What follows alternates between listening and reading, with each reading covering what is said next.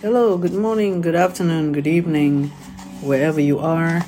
I'm Naziati Muhammad Yaakob, the Talk Architecture host for this podcast.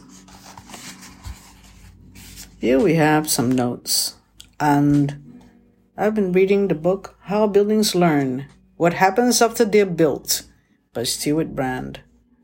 And what I got from it is an important point, an important factor in actually when we need to assess on mental health balance, and on the other hand, on architecture, on the practice of architecture, on the education of architecture students.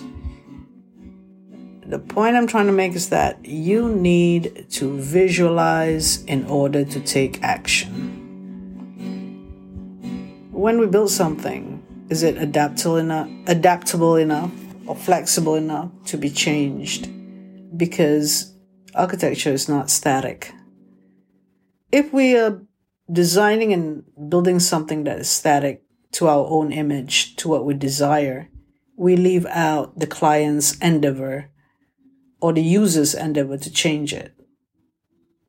So how much do we need to design something that is in our own image or in our own vision and not considering flexibility? This is the discussion that we're having with regard to this word visualization.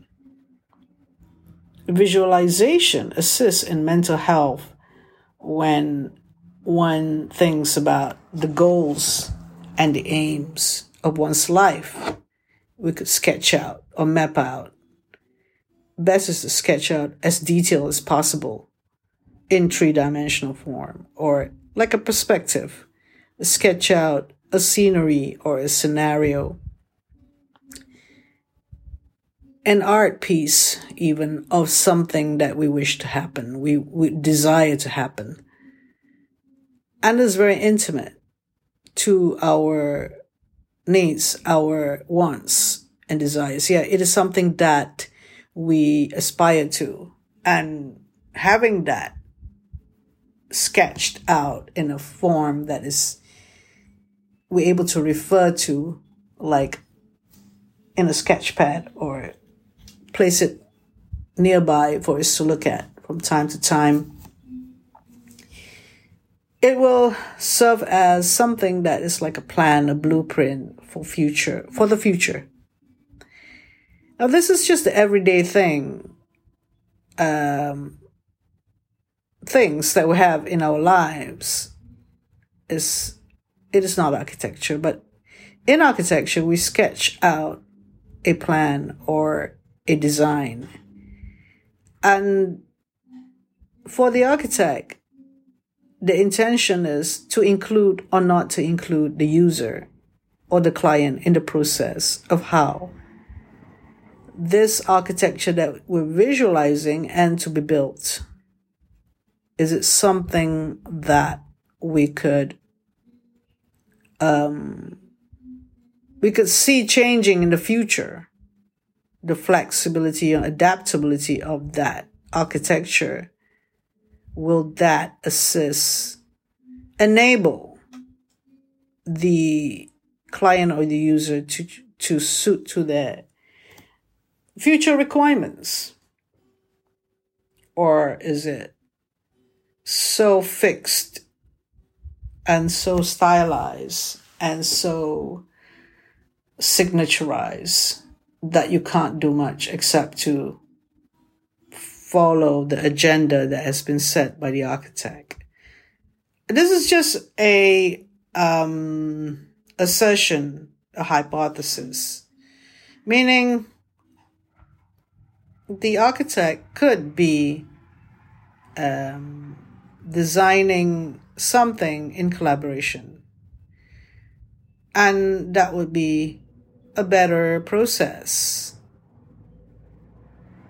earlier in the design, because that brief that the architect has taken is being seriously met to create the new architecture. So with that in mind, how far are we willing to be an enabler rather than be someone who would stick to our own vision? How much would we want collaboration to happen? And how much you wanted architecture to be able to deal with the changes that it might happen to it. But often in the market for architects, you would want to sign up someone because of their style, because they inform something, art, or a beauty in architecture that person could do, which you would want to buy because it is selling and buying. It is a commodity.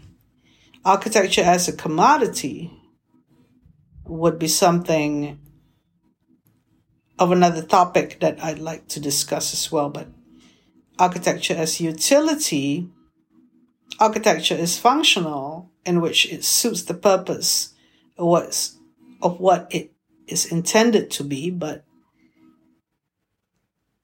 in thinking about what Stuart Brand has asserted in his book, How Buildings Learn, there are different types of buildings, obviously. But any building, I mean, a building type that's very much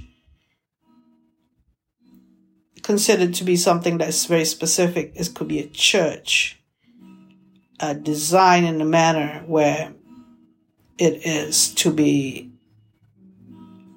worshipped in. It's kind of a fixed vision, but we have heard of conservation projects where they turn the church into a school or an office or a residence, and with a bit of upgrading, it would be comfortable as those functions. And the prototype of the church, which is considered to be based on the basilica form previously, could accommodate to these functions. Straightforward. It has a huge space for the congregation, and a huge space like that, like a factory almost. But a factory would have less decoration or ornamentation compared to a church. So if you don't consider that too much, the ornamentation part, it could be a very robust type where you could change it easily. That is the church building. So when an architect thinks about a form in its purest perception or manner that the architect goes about in designing, they may look for a flexible form or adaptable form that could have change of use easily in the future. And that's what I'm concerned about, is that in architecture education, there is a need to actually address this subject with students of architecture, and how what they do could be something that allows flexibility or adaptability to happen. History meets theory meets architecture design, purely because the past could be used again for the future. Obviously, architecture is somewhat a permanent endeavor. The thing is being built, and it is even costly to demolish it. So how is it adaptable to suit for the changes that could happen? And in that regard, I would like to conclude that for this short interlude on architecture design and on the concept of flexibility and adaptability in building, and that little scope that deals with functionality and form, I would like to conclude another session for us to think about with regard to architecture design and architecture education. Thank you very much.